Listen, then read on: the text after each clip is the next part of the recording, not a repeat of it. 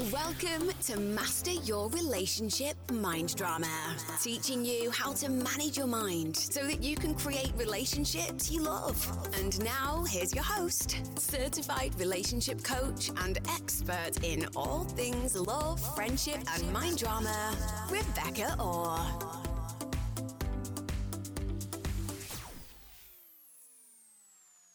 Hey everyone, how are you all doing?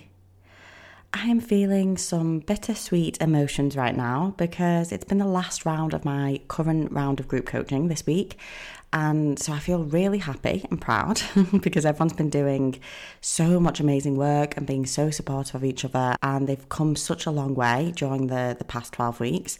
But I'm also feeling really sad because you get used to coaching the same groups of people for 12 weeks and then it just feels really sad saying goodbye to each of them. So it's kind of bittersweet.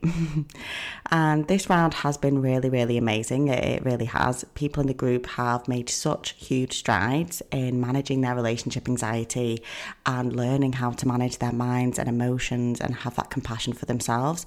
And I'm so, so proud of all of them. And I'll talk a little bit at the end of this episode about the next round. So if you're curious about what it involves and what's included, stay tuned to the end and I'll tell you all about that. But in today's episode, I want to talk about a topic that's come up a few times, both in my group coaching program and in my one-on-one sessions. And that's the topic of staying in your relationship after your partner has cheated. And it's a very touchy subject for many people. And whenever I do an Instagram post that talks about cheating or staying after someone's cheated, I tend to get a lot of backlash. I get a lot of people getting quite triggered and heated about the topic, which is totally understandable. So if this topic is a little triggering to you, don't worry, you are not alone. And I just encourage you to bring an open mind to the subject and see what you get from this episode and just take away whatever serves you and whatever serves your brain, which is always the most important thing with coaching. We're all just offering different ways of thinking and perspectives and ways of managing our minds. Take what serves you and leave what doesn't serve you. That's totally fine. So let's dive in. I've noticed that people like to be very black and white about the topic of cheating. So they say things like, once a cheater, always a cheater. And the way we talk about people who have cheated is like they're bad, evil people, which ties into their good versus bad, right versus wrong, very binary way of thinking. But like everything in the world, it's a lot more nuanced than that. Good and bad is actually totally subjective. And most of us would usually agree that you can be a good person and also behave in ways that you don't like and regret at times. And you can behave in ways that go against your morals and your values and still be a good person. And one of the main things I always help my clients to do is separate out facts from thoughts and beliefs, because thoughts and beliefs are optional, facts are not. And even that phrase, once a cheater, always a cheater, is actually not a fact. That is not something we could put as a neutral fact that everyone agreed with. It's not a scientifically proven thing. It's a belief. It's an optional belief. It's an opinion. And there are humans on this planet who have cheated on their partners once and have never done it again. And yes, there are humans on this planet who have also cheated on their partners once and then continue to cheat on them multiple more times. So yes, it is not a one-size-fits-all thing. It's not a concrete fact that we can assume is true for everyone all of the time. Once a cheater, always a cheater is not a statement that rings true in every situation all of the time. And a common thing I've seen with past clients is their partner has cheated or done something that goes against their agreement in their relationship in some way, what they kind of mutually agreed were the expectations of each other. And they wanted to give them another chance and they wanted to try and work through it and understand why and work through that together. But they felt like they weren't allowed. And that's really interesting to notice how people think they're not allowed to stay with someone after they've cheated because of this black and white discourse around cheating and how if someone cheats, that must make them a terrible, bad person and it means you have to break up with them, that they are definitely going to do it again and that if you stay with them, you're an idiot. That's kind of what we're taught to believe. And so that's the first part of this that's important to recognize. You actually can choose to forgive and stay together after one of you has cheated. That is an option. You are a grown-ass adult. You get to choose what you do and who you are in relationships with. You get to choose to stay and forgive, or you get to choose not to stay and not to forgive. You have permission either way. And that's not me saying that I think everyone should stay or that it's the right choice for everyone in every situation. No, of course it isn't. Sometimes it's definitely not. But denying yourself the option because of some very black and white binary thinking that society has kind of embedded into your brain is never a useful thing to do. We always want to acknowledge that we have choice in every decision, that we have power in every decision that we make, and nothing is forced upon us. So how can you navigate what to do after your partner has cheated? And how can you work out what are the next steps that you want to take? Well, in this episode, I'm going to offer 5 specific questions for you to think about if you're trying to decide whether to stay or leave. And they'll help you not only make that decision, but manage and take care of your own mind and your own emotions as you do. So the first question I want you to consider is, are you allowing yourself to fully feel the negative emotions without judging them or trying to get rid of them? And this is really important because naturally, if your partner has cheated or done something that goes against your expectations of them in some way, you're going to feel a lot of negative emotion. You're going to feel hurt, betrayed, rejected, angry, confused, all totally normal human emotions. And it's so important to be patient and understanding to yourself as you experience all of them. Because resisting them and trying to escape them or distract yourself from them or make them go away faster is actually going to intensify them and make them feel 10 times worse. And that's what happens when we resist our emotions. They intensify, they become stronger within our bodies. Think of it like pushing a beach ball underwater. The more you try and suppress your emotions and push them down, the more they're going to burst up to the surface when you least expect it. So allowing yourself to feel whatever it is you're feeling is really, really important. And hear me when I say, this isn't me saying you should feel your emotions and then go and act them out at the people around you. Feeling angry and resentful actually isn't the same thing as reacting to your anger and resentment. You can feel emotions in your body, the sensations of those emotions like anger, resentment, frustration, and fully allow them to be there without actually acting on them at all. And learning to allow those sensations to exist in your body is actually how you're going to take back control over how you show up to handle this situation. And I say this because some of my clients are afraid to let themselves feel angry. They're afraid to let themselves feel their negative emotion because they think if they open up to the anger or the pain, then they'll lose control and they'll do things that they later regret. But when I'm talking about feeling our emotions, I'm not talking about smashing plates and burning your partner's clothes. That is not what we're talking about here. I'm talking about sitting and giving yourself full permission to allow those sensations of your negative emotions to be in your body, making space for them, giving them permission to be there without judging them, trying to get rid of them or escape them. So maybe it's a burning in your chest, or a tightness, or a heaviness, or a heat in your face, or a pit in your stomach. Whatever those sensations are, your natural instinct is going to want to be to run away from them, and that is not going to serve you. It's going to make those sensations intensify. It's not going to help. So whatever it is, notice it. Get curious about how that feels in your body. It is just a sensation. It can't hurt you. So instead of trying to escape it or react to it or run from it, sit and feel it, notice how it feels and get curious about it. And this really is an important thing that we need to learn to do. We need to learn to process and feel and allow our emotions. And this is a technique that I teach called processing emotions that simply just involves noticing where the sensations are in your body and sitting with them, getting curious about how they feel, describing them to yourself, not being in a hurry to escape them, but actually being mentally willing for them to be with you. And I teach you how to do this in the group coaching, the one-on-one coaching, but I also offer a free processing emotions meditation. So I'll put a link to that in the show notes. If that's something you need help with learning, definitely go and download that now, and I will be able to guide you through how to really make peace with these sensations. And I also want to say it's really important for you to normalize and be supportive to yourself as you go through these emotions. We tend to be in a rush to escape feeling bad. As humans, we are not very good at feeling bad. We always want to distract ourselves with Netflix or alcohol or sex or porn or, whatever it is. We want to do anything to distract ourselves from the emotions we're feeling. And although we rationally know our life can't be all rainbows and daisies and positive emotion all of the time, we still tend to resist the hell out of the moments in our life when negative emotion is happening and when things don't go our way. And that resistance to what is, to the reality of the circumstance, always makes things so much worse.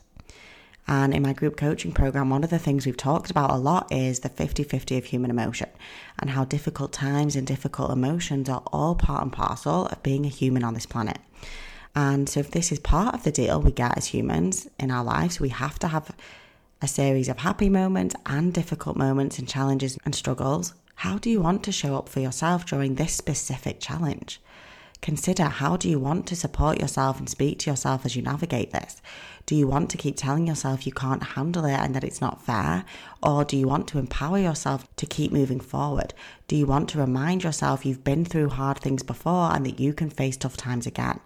Do you want to sit and be patient with yourself and hold space for all of your feelings instead of hurrying yourself through it and trying to distract yourself from it? Really think about how you'd respond to a friend facing grief or a similar painful situation.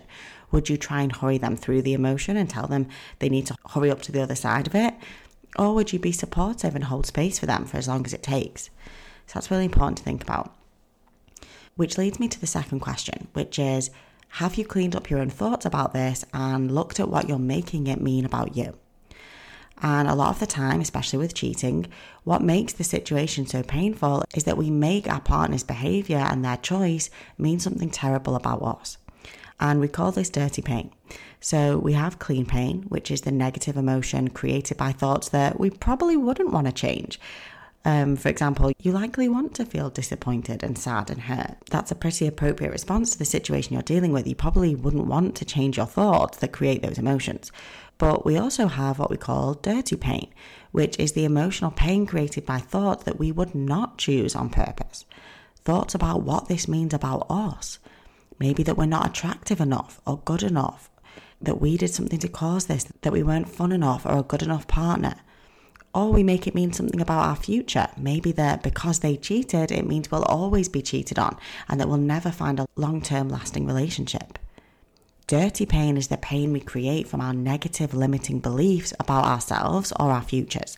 And it's like rubbing salt in the wound. It just creates so much unnecessary suffering on top of the pain you would already want to have about this situation. And all of those thoughts, the ones I've just talked about, are totally optional ways of thinking. They are not facts. So cleaning up your dirty pain thoughts is really important. And the way you clean them up is by questioning them and showing your brain that they are just optional ways of thinking and showing your brain alternative ways to think about this instead. For example, if your brain is telling you that them cheating means you weren't a good enough partner and that you didn't make them happy enough, we need to challenge that interpretation. What makes someone good enough for their partner to stay faithful? How do we achieve that or even judge what that is? Is everyone who's ever been cheated on not good enough in some way? Was Beyonce not good enough? Rihanna? Shakira? Was it their lack of enoughness that led to their partners cheating? You're probably screaming, no, of course not. But that's the thing. You can rationally see that other people's decisions to cheat is about their own brain and their own thoughts and not their partner. But when it comes to you, you're likely taking full responsibility for your partner's choice to cheat. Just like you're taking responsibility for making them happy. But did you know you don't actually make your partner happy or unhappy? Satisfied or unsatisfied? Crazy, I know, and you might be not agreeing with me right now, but stay with me on this. Their emotions do not come from you. They come from their own brain and its thoughts, which you do not create or have any power over. Someone else could be with you and think thoughts that never lead them to cheat. They could think thoughts about how much they love you and they want to be faithful. And even though maybe you're going through a hard time, they want to stay and work through it and they would never think of ever being unfaithful. Someone else could have thoughts that does lead them to cheat, that does lead them to lie to you. And you do not control those thoughts either way. Their brain does, their unique brain. Your partner is their own person and they choose how they show up. You do not create it or control it. So notice where you're taking responsibility for their behaviour and instead get curious about the real reason for it, which is always what's going on in their own mind. Really consider that. What might they have been thinking that led them to take that action? And really separate that out from you and being something that you had control over. Notice how whatever their thought was that maybe led them to do that, how it was a totally optional way to think in that situation.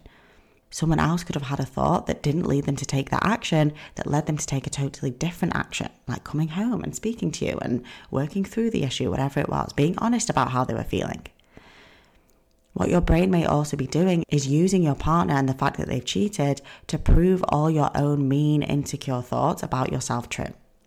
So if you already had mean thoughts about yourself, that maybe you're too much or not enough, or not attractive enough, or not fun enough, or smart enough, or good enough, whatever it is, your brain is likely now using their behavior to prove these things true to yourself and say, see, I told you, it's true. You aren't lovable. You aren't a good partner.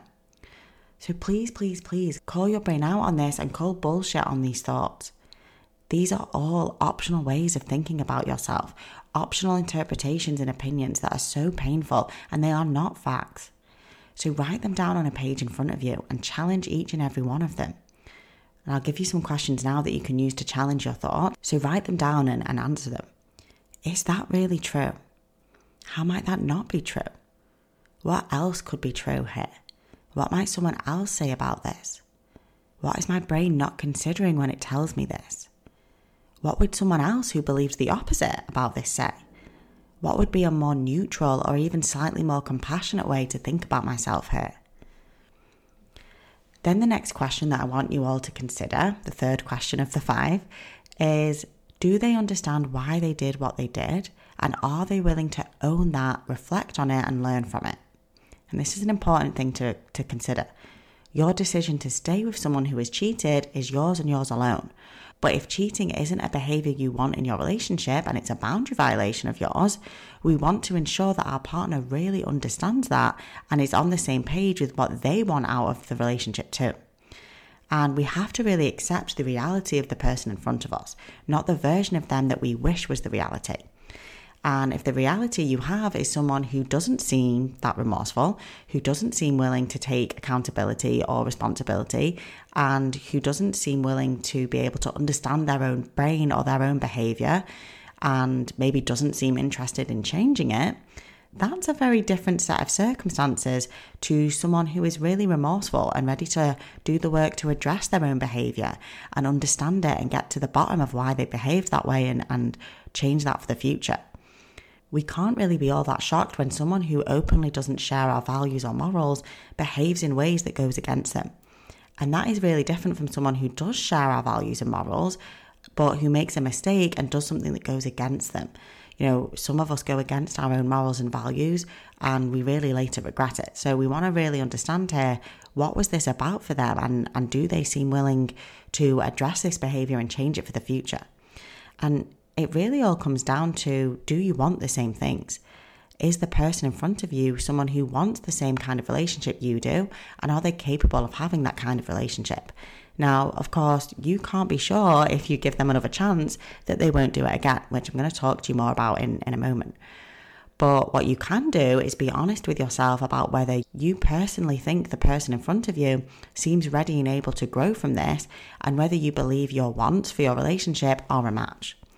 And so often I see clients staying in relationships, even though the other person is not a match for what they're looking for, and they don't seem to share the same values or want the same things, but they stay out of fear of leaving.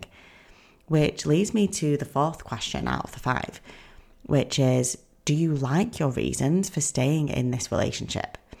And there is no right or wrong decision. There is no board of directors we can go to get a concrete, definitive answer on whether you should stay or leave. You just get to decide. And the best way to decide is to reflect on your own reasons for each option and seeing which reasons you like and feel aligned with you. For example, staying because you believe they're sorry and that they're willing and able to change and grow from this and that you want to work on this together is very different to staying because you don't believe there's anyone else out there for you that would love you and that there's no other decent partners out there, so you have to stay with this one. One feels abundant and connected and empowering. The other feels like scarcity and fear. So write out the thoughts in your brain and get them onto a page in front of you and consider, what are my reasons for leaving and what are my reasons for staying? And if you notice any limiting beliefs or scarcity thoughts going on in there, pushing you in either direction, challenge them. Is that really true? Why are you believing that? If you weren't believing that you couldn't find another great relationship out there, would you still choose to stay? If you knew you could go and create another amazing relationship with somebody else and that it would all work out for you if you left, then would you still choose to stay and work on it with this particular person? And I was coaching on this in one of my groups this week, the idea that there really is no right or wrong decisions. There's just different adventures. And my recent episode on decision making is a really good one that talks about this. So go and listen to that if you haven't already. And I talk there about how whichever path you take, you will have both negative and positive emotion waiting for you. If you stay in the relationship, there will be some positive emotion and some negative emotion. And if you leave, there will be positive emotion and negative emotion. Neither path is objectively right or wrong. That's totally subjective and made up. They're just different paths with different kinds of adventures. And it's important that whichever decision you make, that you have your own back, whatever the outcome. Which leads me to question 5, which is, are you willing to stay even if this happens again? Meaning, are you willing to stay even if they end up cheating again? And I know that question might seem strange and terrifying, and you're probably thinking, Rebecca, I do not want this to ever happen again. That's why I don't know what to do, because I just have no idea whether it will or not. But that's exactly the problem with trying to base this decision on something that you have no control over and something that you don't even know if it's going to happen or not. And the truth is, you don't have any idea whether they're going to cheat again. Even those of us who are in relationships with partners who haven't cheated, we don't know if they one day might cheat. We have no idea at all because we're not psychic. We can't predict or control how other humans are going to act. So in order to stay, you have to be willing to accept that you have no control over whether this happens again, over whether they cheat again or not. And make the choice to stay, knowing that if it does happen again, you can be okay and have your own back. That you can totally handle the negative emotion that would come up if it did happen again, and manage your thoughts around what you would make that behavior mean about you. Which is why it likely feels so scary now. Because if right now you're making them cheating mean that you weren't good enough or attractive enough, and you're resisting the hell out of those emotions, that's exactly what your brain assumes you'll do if it happens again. And you'll have all this suffering again. So of course your brain doesn't have much faith in you to be able to handle the situation if it happens again, so it may not even want to risk it. But this is where you get to step in and be the one that takes charge. You get to decide ahead of time, okay, if this happens again, how do I want to think and feel about it? What would I choose on purpose to make it mean about me? How would I consciously want to show up to handle it? How would I consciously want to speak to myself? And how would I consciously want to support myself through my negative emotions? Because while you can't control if they choose to cheat again, you can control how you respond to that circumstance and what you make it mean about you and your future happiness. And that's what we call self-certainty.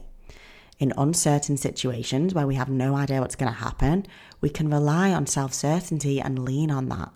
The self-certainty of knowing that we can handle the sensations of any negative emotion in our body. We can handle anger, we can handle sadness, we can handle grief. We can make space for them in our bodies and handle the sensations they create. And we can decide what we make the circumstances in our lives and other people's behavior mean about us. And you have to be willing to have your own back regardless. Most people will take someone back but then feel incredibly anxious for months and months on end because they're telling themselves if their partner chooses to do this again, it means they were stupid to have taken them back and that they shouldn't have done that and they've been a fool. They believe they have to feel embarrassed and ashamed of their decision to take someone back if it happens again. And that's kind of crazy because then we're leaving the decision about whether this was a good or bad decision totally up to something we have no control over. You know, whether they choose to do it again or not, it's something we can't decide now ahead of time, which makes no sense. But feeling embarrassed and ashamed because your partner has chosen to cheat again is actually totally optional. And you don't have to shame and judge yourself about your decision to take them back because of how they then choose to use their free will in the future. I'm going to repeat that because it's really important. You don't have to shame and judge yourself about this decision based on how they choose to use their free will in the future. You can make this decision for reasons that you like today and feel good to you today, and commit to that being the best decision for you in this moment. And then they could go and cheat again in the future, and you could still believe that you made the right call for you in that moment because you did the best you could with the information that you had, and you showed up as the person you wanted to be in that situation. And then if they did cheat again, you'd get to just make a new decision based on the new information you now have. Beating yourself up and shaming yourself is always 100% optional, guys. Always. And you don't ever have to judge and shame yourself for not being able to predict or control the behavior of another human being. So I know this was a very heavy episode on a heavy topic, but I want to remind you that whatever it is you're going through right now, being compassionate towards yourself and curious about the thoughts in your own brain is always the most important thing you can do. Calling your brain out on the mean, unhelpful and limiting beliefs is how you can make your decision from a more empowered place and feel good about that regardless of what happens next. And as I said right at the beginning, allow yourself to feel all the negative emotion right now. Nothing has gone wrong here. You're a human being on this planet, which means hard and difficult situations are part of the deal. And being loving and supportive to yourself as you feel this way and you feel this negative emotion and as you navigate it is so, so important. Be compassionate to your brain. Be willing to allow and make space for all the sensations and the emotions that you're feeling instead of trying to hurry them away or escape them. And I promise you, you will suffer so much less when you do. Okay, guys, that is all I've got for you this week. And the next round of my group coaching program, Master Your Relationship Mind Drama, is going to be opening its doors the first week of January. And this is where you'll be able to learn all about the tools and the concepts that I discuss on this podcast, but on a much deeper level. And you're going to learn how to actually apply them to your own unique situations and your own unique brain. It's an amazing program and it's such a supportive place to learn and grow, surrounded by people with similar brains to yours doing this exact same work. And we meet every week for an hour and a half. And as well as having that group call every week, you get 3 one-on-one sessions with me across the 12 weeks. So that's 3 half-an-hour sessions, just me and you, to go through anything that you're working on that week. So in order to make sure you don't miss out on this, you're going to want to go and get yourself on the waitlist. And I'm going to drop the link with all the details and the frequently asked questions. And it also has the link for the waitlist in there as well. So I'll put that in the information section of this episode. So definitely go and check that out. And let's make 2024 the year you finally master your relationship mind drama. Okay, and finally, can I ask that you do a little something for me? Could you go ahead and give this podcast a rating on whatever platform you're listening from? This is how I can keep reaching more and more people and spreading the word of this work. So it would mean a lot to me. Okay, guys, have an amazing weekend and I'll speak to you all next week. Bye. If you're loving this podcast, you can also hang out with Rebecca on Instagram and TikTok at Rebecca Orr Coaching. Don't forget to sign up to her email list for exclusive freebies and for more information on her one-to-one and group coaching programs.